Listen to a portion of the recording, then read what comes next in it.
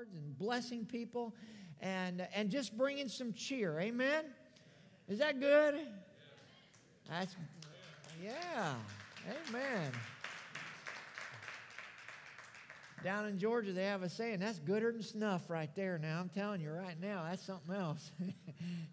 All right, yep. Some of you, they're like, what snuff? That's called dip.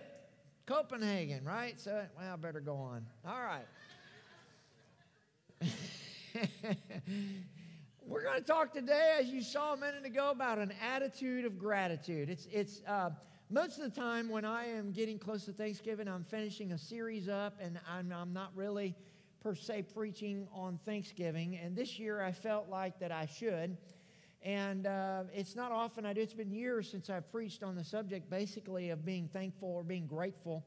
But I believe God has a word for us today that will change us, because what I have found is that when someone has an attitude of gratitude, it changes everything in your perspective. It changes everything in your life and those around you. How many knows what I'm talking about?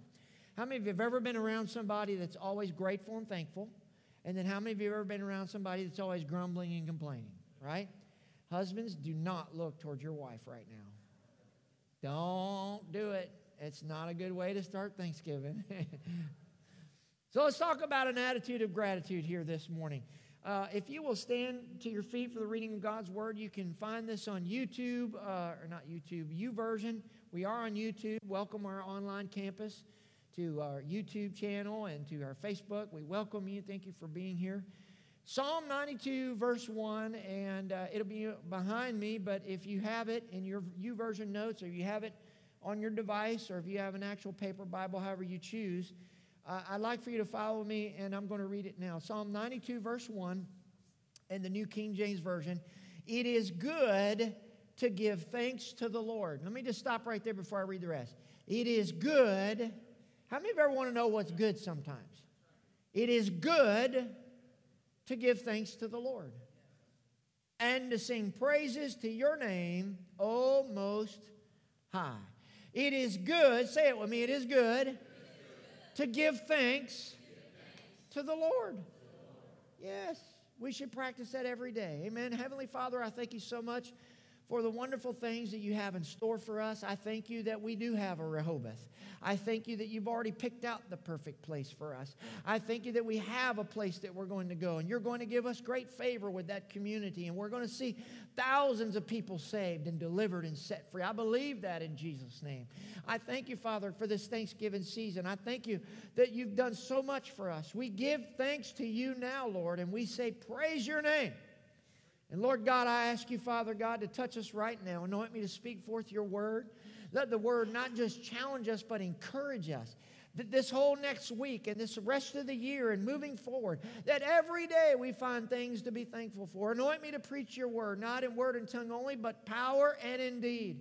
I ask you to anoint our ears to hear what the Spirit is saying. In Jesus' name, and everybody said, amen. Hold your Bibles up in whatever form you have, and let's boldly declare, Father, today, this week, by your grace, I'm going to be a doer of your word and not a hearer only, deceiving my own self. And Lord, I'm going to be thankful. Amen. Now, Lord, anoint my ears, anoint my heart, anoint my spirit, my soul, my mind, and my body to receive the truth of your word. In Christ's name I pray. Amen, amen. High five 2 or 3 people as you're being seated. Say, it's good to see you today. Amen. Amen. I don't know about you, and I know that there are many things that we could complain about. If you turn on the news, there's all kinds of unrest in America. There's things that we don't agree with. There's things we wish we could be changed. But I want to tell you something. Having done missions trips and been literally around the world, I have found that there's no country in the world that's quite as good as living in the United States of America. We're free, folks.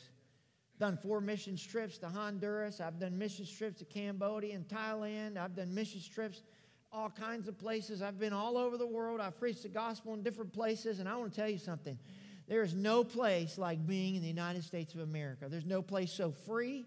There's no place so awesome to live in. No persecution in serving Christ. No place that, believe it or not, is as moral as it is in America. I've been to other places, believe me. I want to tell you something.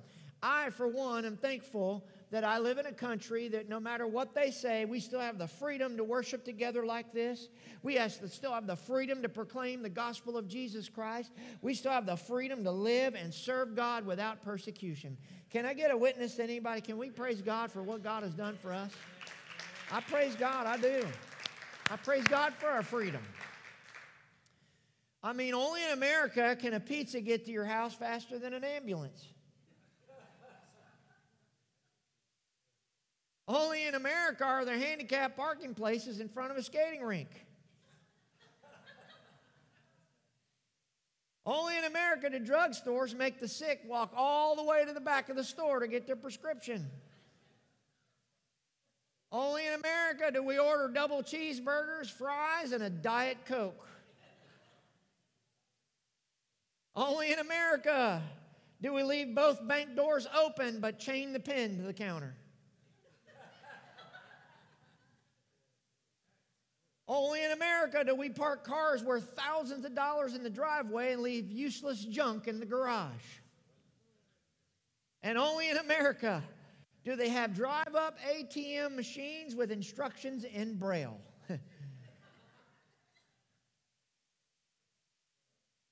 Those are all true. They really do have Braille on drive-up ATM machines. I'm not sure how that works out, but how did Thanksgiving start? Most of us, let me just give you just a small, little, short history lesson of how we did that.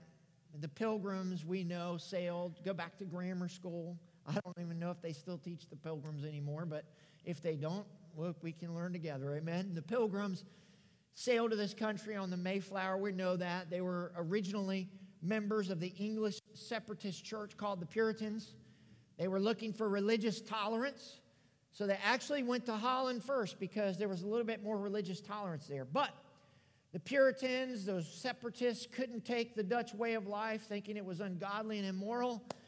So they contracted with the London Stock Company to go on a pilgrimage to America. Now, what you need to know about this on the Mayflower is that the majority of the people on the Mayflower were actually not separatists.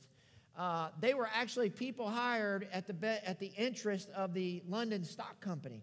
So actually only about 1/3 of the people on the Mayflower were actually separatists. The other 2/3 were not. They landed, as you know and have heard, I'm sure, at Plymouth Rock, December 11th, 1620. So last year was 400 years since they landed in America. The first winter, if you remember in grade school, was devastating. As a matter of fact, the following fall, they had lost 46 of the original 102 members. Now, let me just tell you what that looks like. When you lose 46 out of 102, that's about 45% of your crowd. Now, listen. In the pandemic that we just went through, about 0.001% of people passed away. They lost 45% of their people. Now, can you imagine what that was like? 46 out of 102. But the harvest of 1621 was a big one. The Indians had helped them survive their first winter, those that survived. And so they wanted to do a special feast, a special day of Thanksgiving, so they included their 91 Indian friends that we now traditionally look back to and say the first Thanksgiving, and they celebrated a 3-day feast, which was really an English harvest festival type feast. But they celebrated for 3 days the goodness of God, that they had a harvest and they were able to survive that winter. The Thanksgiving feast was not done the following year, but in 1623, there was a severe drought. The Pilgrims got together and prayed because there was no rain. The next day, there was a long, steady rain, and they wanted to thank God for His goodness, for giving them rain for their crops. They again included their Indian friends. They had yet another Thanksgiving feast and celebrated the goodness of God. It wasn't until June 1676 that another day of Thanksgiving was proclaimed. Go forward 101 years, it wasn't again until 1777 As a matter of fact, October 1777 was the first time that marked all 13 colonies came together as a special day of thanksgiving to God, especially celebrating the patriotic victory over the British at Saratoga. So they all came together, basically the 13 colonies, what we now know as the United States, the beginning of them, to celebrate. 12 years later, George Washington proclaimed a national day of thanksgiving in our country in 1789. And here's just a few quotes from it. I love this. What would we do to see a president proclaim something like this for our country again? Whereas it is the duty of all nations to acknowledge the providence of Almighty God, to obey His will, and to be grateful for His benefits. This was George Washington in his National Day of Thanksgiving proclamation for our country. To recommend to the people of the United States a day of public thanksgiving and prayer, to be observed by acknowledging with grateful hearts the many and signal favors of Almighty God, that we may then all unite in rendering unto Him our sincere and humble thanks for His kind care and protection of the people of this country. Can you believe that we had a president proclaim this publicly, and the country rallied around to give thanks to Almighty God for all that He's done? Can we say praise God for that? It was Sarah Josepha Hale, who was a magazine editor, probably best known for her nursery rhyme, Mary Had a Little Lamb, that she wrote, that we have as a reason to thank for what we now know as Thanksgiving. Hale was an editorial champion for the Boston Ladies magazine and later in the Godey's Ladies book. Finally, after a 40-year campaign of editorials and writing governors and presidents, finally she got the first National Day of Thanksgiving since George Washington, when in 1863, President Abraham Lincoln proclaimed the fourth Thursday in November as the day of Thanksgiving in our country to give thanks to God. Every president following that followed suit until 1941, when Congress finally voted it in as a national federal holiday, always the fourth Thursday in November of every year.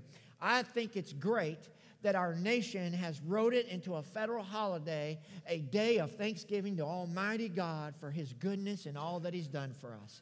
And we give God praise for that. That's awesome. I mean, we should be thankful, right? Psalm 104 says, enter into His gates with thanksgiving and His courts with praise. Give thanks to Him. Bless His name. Did you know that's a command, not a suggestion? Colossians 1:3, we give thanks to God, the Father of our Lord Jesus Christ. You know, we live in a self-serving, ungrateful, unthankful society, very self-absorbed. But Colossians 3:15 says, let the peace of Christ rule in your hearts, to which indeed you were called in one body. Watch this. And be what? Thankful. Be thankful in the Greek is a command. God is not asking us to be thankful. God is not suggesting to us to be thankful. He wrote in the good book and said we are to live a life of thankfulness. Somebody say amen. Man, what would happen if God's church all was thankful all the time instead of complaining half the time? What would happen with Christianity if we all just learned to be thankful at all times? This generation we live in, again, is a generation where it seems like nobody's thankful for anything. 2 Timothy 3:1-2 tells us, but realize this, that in the last days difficult times will come. We're aware of this. For men will be lovers of self, lovers of money, boastful, arrogant, revilers, disobedient to parents. And watch what it says, ungrateful and unholy. Leave this up for a minute.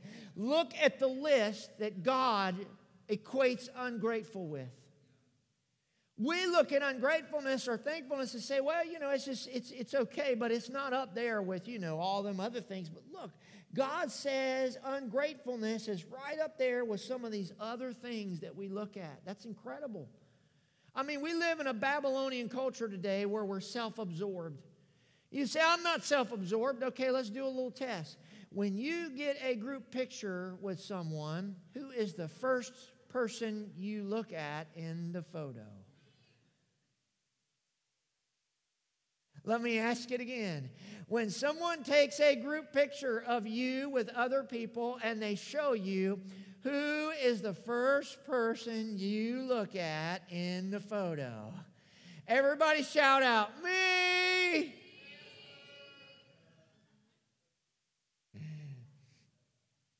We live in a day when we can have whatever we want our way, and it's caused some to be ungrateful. Some people complain that there are thorns on the roses. Other people thank God that there are roses among the thorns. Which are you? The Pilgrims, listen, made 7 times more graves than huts. As a whole, as a society as a whole, no American group of people had it any harder or any tougher or any more things go wrong than the Pilgrims in our 400-year history.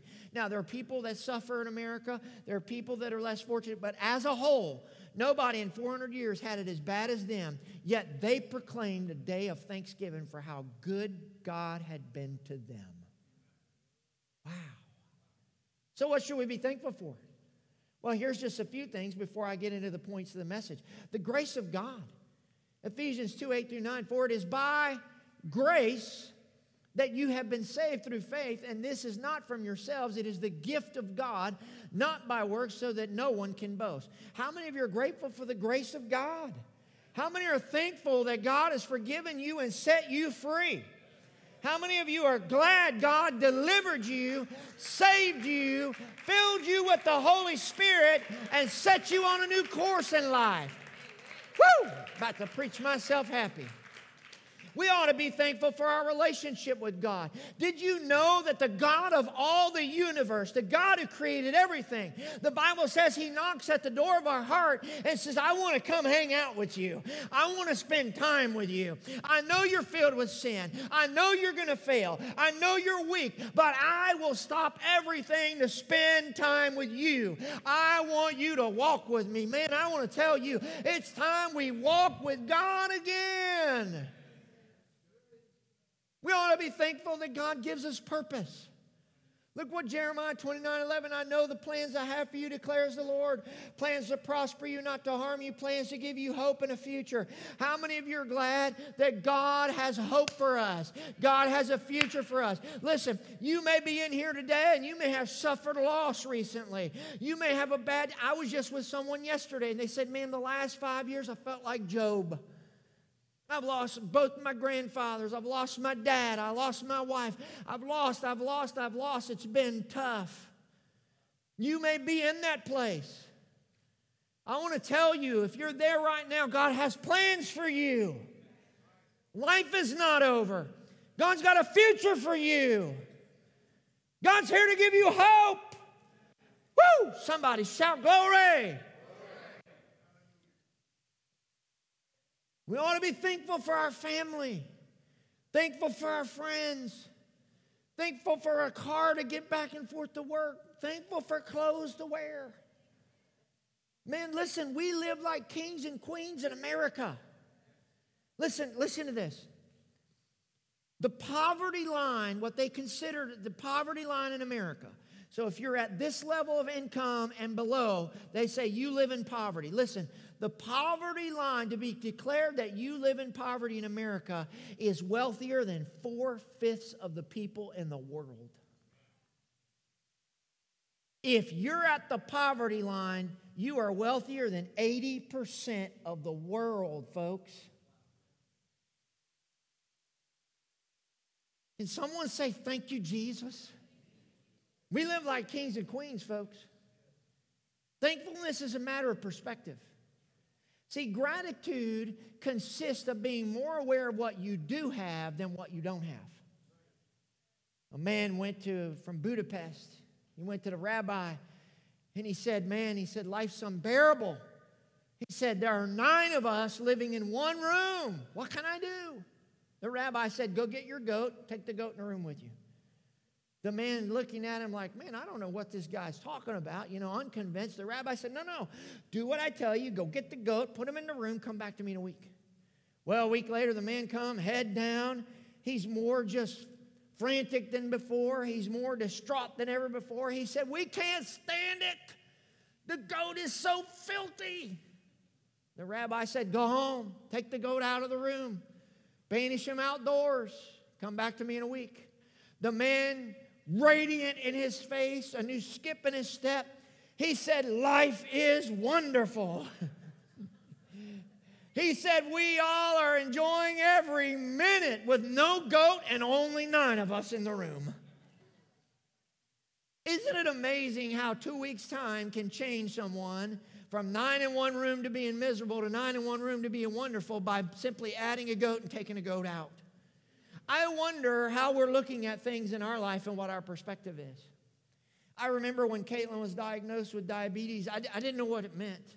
As a matter of fact, Holly had taken her to the doctor, and I came in, my pastor set me down. The way he presented this to me, I thought she died. I didn't know what was going on. He said, I need you to sit down. I thought, well, what's wrong?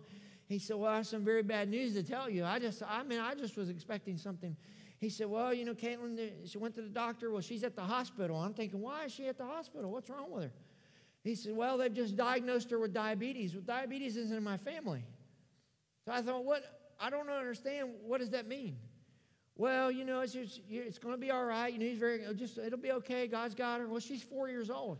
She certainly didn't know what it meant because I didn't even know what it meant. So down to the hospital we go, and we're trying to learn, Holly and I, very quickly, what diabetes is and how you handle type 1 diabetes. You can't control it with diet.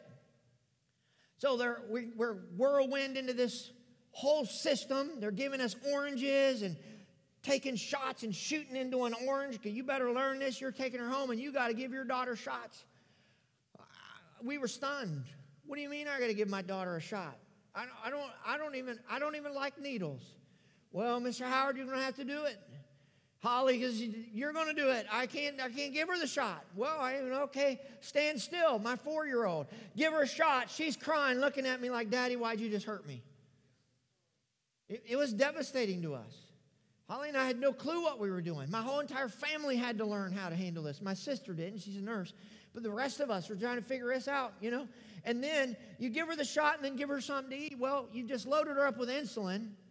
And now she doesn't hungry. I don't want to eat. She's 4. How do you tell a 4-year-old, look, you got to eat because you just got insulin and it's going to drive your blood sugar down. So you're going to eat whether you like it or not. This is what we went through for years.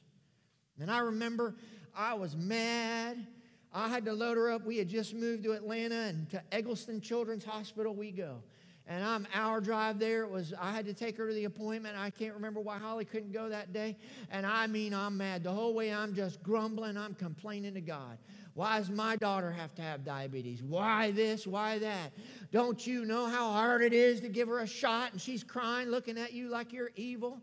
Don't you know we have to prick her fingers and she's 4 and 5 and it hurts her and she cries and it's miserable? I'm telling you, it was tough. And I was complaining all the way there. Man, we got in that waiting room. By the time I got there, I was in a bad mood. And I sat in there, and then they said, well, the doctor's running late. It'll be at least 40 minutes. Well, now I'm fuming. I'm ready to rip somebody a new one. I am hot under the fire. And I start looking around, and they bring in this one kid in a wheelchair with no hair. They bring in another kid in a chair that can only move his head. He's totally paralyzed. We see these other kids, and they have obvious deformities. They're in wheelchairs. They can't move. They're laying around. They're sick. They have leukemia or cancer. They got no hair on their head. They look pitiful. They're on death's door. And I'm looking at these kids in this waiting room. And I look over at my little girl, and I think, well, look at her. She can still run. She can still play. She's not going to die from this. And man, God broke my heart right there. And I went from being so angry and so fuming to when I got a good dose of perspective of what other people were going through, I said, oh God, thank you that only she has diabetes. Thank you, God, that we can just give her a shot and she can still eat and she can still function in life. Thank you that, God, she's at a place where she can play sports and can live a normal life. Thank you, God, that she's not like one of these kids. I feel bad for them, but I thank you, God. It totally broke my heart. It changed my whole perspective on that. I want to tell you, sometimes in America, we just need a good dose of perspective.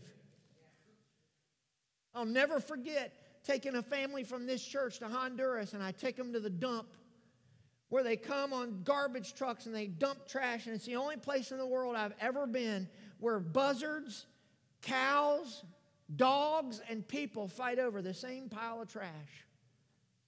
And I'll never forget that first family that went with me over there from this church, and they looked and they were just stunned because it's gripping. And they looked and they were so gripped by it, and the daughter said, "Dad, we got to do something different when we get home." And the dad said, "Honey, I think you're right. We got to do something different."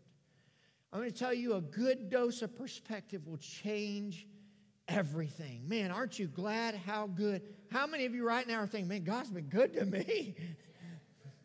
Hey, if you're not digging out of trash piles at the dump with dogs, cows, and buzzards, God's been good to you. Somebody say amen. Motivational writer Dale Carnegie asked Captain Eddie Rickenbacker what the biggest lesson he learned from being 21 days adrift in the Pacific Ocean, 21 days at sea. Here's what Rickenbacker said. "The biggest lesson I learned from the experience was that if you have all the fresh water you want to drink and all the food you want to eat, you ought never to complain about anything." Boy, isn't that so good. And that leads me to point number one. The points won't be long today. We need to practice giving God thanks. Let's say it with me. Say, we need to practice giving God thanks. Shout it out, thanks. Praise and thanksgiving should not be just a one time a year that we set aside. It shouldn't be an occasional thing. We ought to get up every day and say, "Thank you, God, you've been so good to me." Yeah, come on, praise the Lord. Psalm 34:1 says, "I will bless the Lord at all times. His praise shall continually be in my mouth." Psalm 30, listen, if His praise is continually always in your mouth, then there can't be any room for complaining. Psalm 30:12, "To the end that my glory may sing praise to you and not be silent, O Lord my God, I give thanks to you," what? Forever. Man, a thankful life draws God's attention and gains His favor. James 4:8 says, when we draw near to God with our thanksgiving, God what? Draws near to us. And when God draws near to us, He brings His favor. In John 6:5-13, in the feeding of the 5,000, what did He do? He thanked God, He blessed it, broke it, and He gave it, turned it into a miracle. Thankfulness gets our eyes on God and off all the other things, and it draws His favor. And Psalm 30:5 says, in His favor is life. Woo! Luke 2:52 says, Jesus grew in favor with God and with people. It's a prayer I pray over us all the time. Somebody shout a good amen. And that leads me to point number 2, and that is this. Thankfulness produces a positive attitude. Everybody say thankfulness produces a positive attitude. Our attitude is the primary, listen to this, listen. Our attitude is the primary force that determines whether we're going to succeed or fail in life. I really believe that. It has been said that some people see difficulty in every opportunity, while others see an opportunity in every difficulty. It's all about perspective. Do you have an attitude of gratitude? Do you have a thankful heart and spirit that will change? If you do, it'll change your outlook on life. It'll cause you to have joy in great days. I was on the phone recently with Skinny Pete, and he said, I said, you having a great day? He said, always. It was early in the morning when I called him. He said, always. He said, before my feet hit the floor. I said, man, today's going to be a great day. Man, Pete, I love that.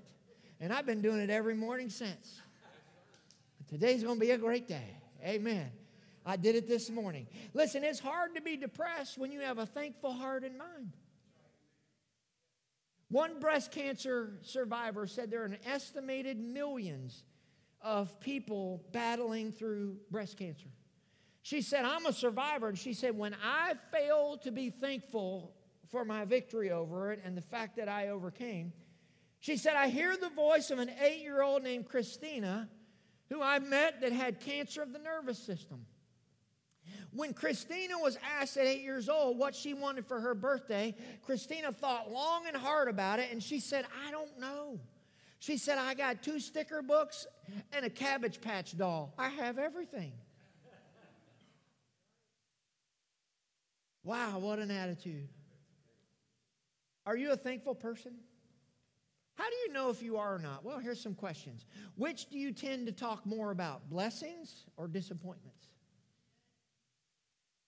Are you a complainer, always grumbling, always finding fault with your circumstances? Are you content with what you have, or are you always dissatisfied wanting more? Do you find it easier to count your blessings or your problems? Do you express thanks to others when they help you, or do you just expect it through entitlement? Would other people around you say you're a thankful person? See, we should avoid complaining and grumbling at all costs. We should find something to thank God about and be positive about in all situations. As a matter of fact, it is a command of God. Philippians 2:14, do everything. Everybody say everything. Is that everything? Listen, everything, listen, in the Greek, you look this up. Do you know what everything means in the Greek? Everything. Do everything without what?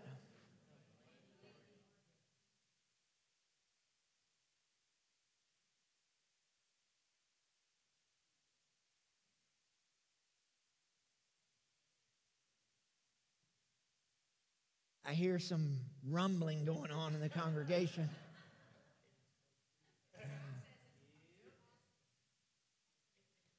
I heard someone say it's impossible, not with the Holy Spirit.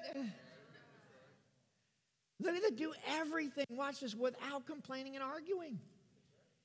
That includes spouses.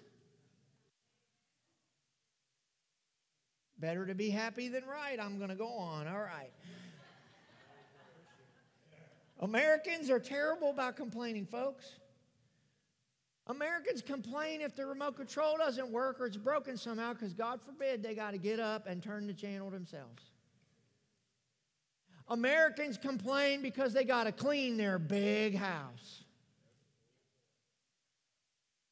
Americans who have the money and have the ability to go to a grocery store will load up a shopping cart, and instead of being thankful that they can buy all those groceries and have a cabinet full of food and a refrigerator full of food and have all they want to eat, they'll complain because one person's in front of them at the line. I better keep going. I'm meddling today, aren't I? You'll be glad when Thanksgiving's over. We don't like this one very much. Americans complain when they can't find one pair of shoes out of 20 in their closet that match the outfit just the way they want.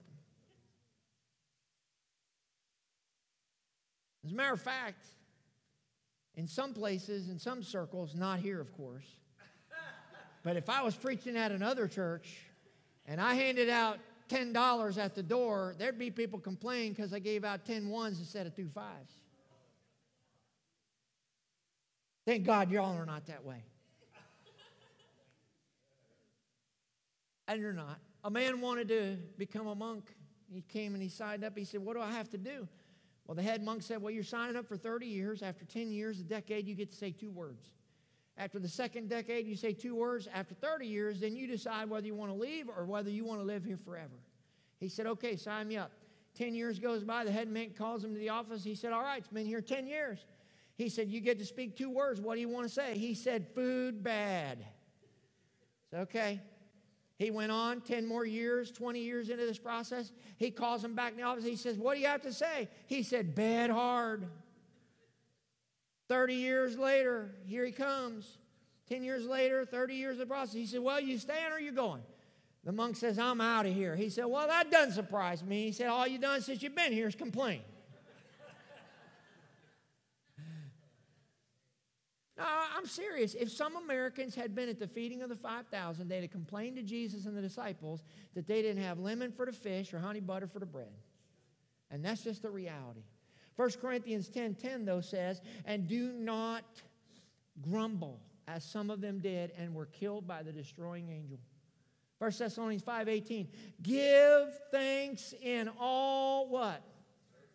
Now, I want to tell you, it's hard to be thankful in some circumstances, but God says give thanks to Him in all circumstances, for this is God's will. How many of you have ever said, I want to know what God's will is? I want to know what God's will is. Well, I'm glad you asked. He said God's will for you in Christ Jesus is to give thanks in all circumstances.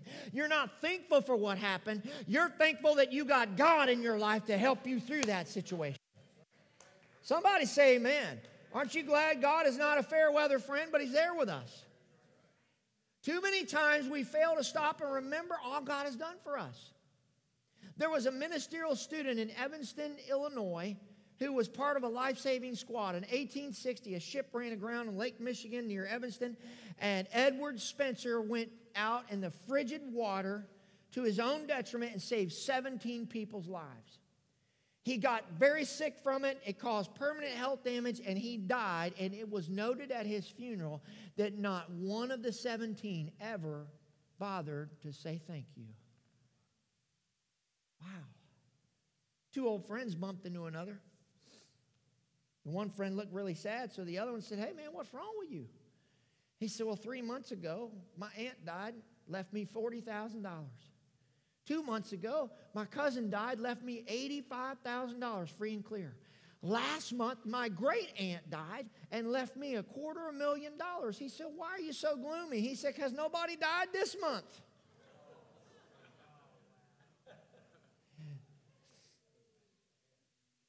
Which leads me to point number 3. How many are glad about that? A thankful heart produces a positive atmosphere. Say it with me. A thankful heart produces a positive atmosphere. Certain people with positive attitudes can change the whole atmosphere of something. Isn't that true? Some people bring out the best in others while others bring out the worst. Have you ever met somebody who never had a positive thing to say ever? They were always negative. I was in a revival service in Roanoke, Virginia, and I mean, it was popping. Man, God was moving at the end. The pastor was all excited. Man, what God done for you? Man, they were, oh, man, God's healed me by faith. What's God done for you? Oh, He's touched me. He's been so good. Well, he got to about the third guy. He said, what God done for you? The guy said, well, he ain't done much lately. My back's killing me. My kids won't talk to me. I lost my job. And the pastor was like, okay, see you tomorrow night. Have you ever met anybody like that? Look, when Nehemiah went to Jerusalem to build the walls, one of his greatest strengths was his attitude of prayer and thanksgiving to God for all God had done. His spirit of thanksgiving was contagious to everyone around, and they built the wall in 52 days. Listen, we have the ability to turn the atmosphere of those around us by our positive, grateful, thankful attitude. Somebody say amen. And don't ever take little things for granted. In Central Park, New York, they wanted to do an experiment. They said, what will happen if we do this? And they took a man, they dressed him up, put a sign around him that said, I'm blind, and gave him a cup. Stood out there the whole day, he collected $4. The next day, same man, same dress, same clothing, same cup, same everything. Nothing changed. Only instead of the sign saying, I am blind, they put on there at the beginning, it's spring and I'm blind. That day, he collected $40, 10 times as much. Why? Because when they said it's spring and I'm blind, the people that could see realized, wait a minute, I'm getting to see the beautiful flowers. I'm getting to see the birds fly. I'm getting to see the trees. I'm getting to see the sunrises and sunsets. Man, I'm thankful that I can see, and they gave him more money. Why? Because they noticed, and it was brought to their attention, how good they had it. Someone say amen. Luke 17, 11 through 19. Jesus continued on toward Jerusalem. He reached the border between Galilee and Samaria. Watch this. As he entered a village there, 10 men with leprosy stood at a distance. Now, lepers, as just leave this up right where you're at. Lepers had no help. They were outcasts. No one wanted them around. No one could get near them. They traveled around living on scraps of food, living in caves. They were vagabonds to the T. They were dead by society standards. So 10 lepers come to Jesus, and they are dead men walking. They cried out, Jesus, Master, have mercy on us. And he looked at them and said, go show yourselves to the priests. And as they went, as they obeyed Jesus' instructions, the Bible says they were cleansed of their leprosy. Now watch verse 15 through 17. It's very disheartening. One of them, everybody say there was 10. But only one, when he saw he was healed, came back to Jesus shouting, "Praise God." He fell to the ground at Jesus' feet, thanking him for what he had done. This man was not even a Jew, he was a Samaritan. Verse 17, Jesus asked, "Didn't I heal 10 men? Where are the other 9? Has no one returned to give glory to God except this foreigner?" So verse 19, Jesus says to the man, "Stand up and go. Your faith has healed you." Now listen, none of us in here were natural physical lepers, but every last one of us were spiritual lepers. And God cleansed us of a spiritual sin-filled disease that we couldn't cleanse ourselves of. I have a question. Are you one of the 9 that has failed to live a life of thankfulness to God? Or are you like the one that says, "God, I'm going to give you glory all the days of my life"? Wow. Some years ago in Germany, I'm going to close with this story and one scripture after. A young man lay on an operating table, and a skilled surgeon with his students behind him stood there ready to operate. And he said, "Now listen, young man," he said, "before I do this," he said, "I want to give you a chance to speak because these will be the last words you ever speak. I want you to think long and hard of it," because he had cancer of the tongue, and this is in Germany. Many years ago, he had to cut his tongue out. He said, "You'll never utter another word. I want you to think about it." This young man, at the thought of this, really paused. He thought. You could see he was thinking. The students very somberly leaned forward, waiting. What is he going to say? These are the last words he could say. What's he going to say? Finally, his lips began to move, his voice shallow, quivering, tears filled his eyes. Began to get louder. He said, "Thank God, Jesus Christ." His last 4 words he'd ever speak. Wow. Could you shout, "Thank God, Jesus Christ," just before your tongue got cut out and you could never utter another word? I'll close with Psalm 107, 21, 22. "Let them praise the Lord for his great love and for the wonderful things he's done for them. Let them offer sacrifices of thanksgiving." I'm not telling you that it's always you're going to feel thankful. I'm telling you there are times that you just got to give the sacrifice of thanksgiving. Let them offer sacrifices of thanksgiving, even when it don't look good, even when the doctor's report is bad, even when you've lost a dear loved one, even when nothing seems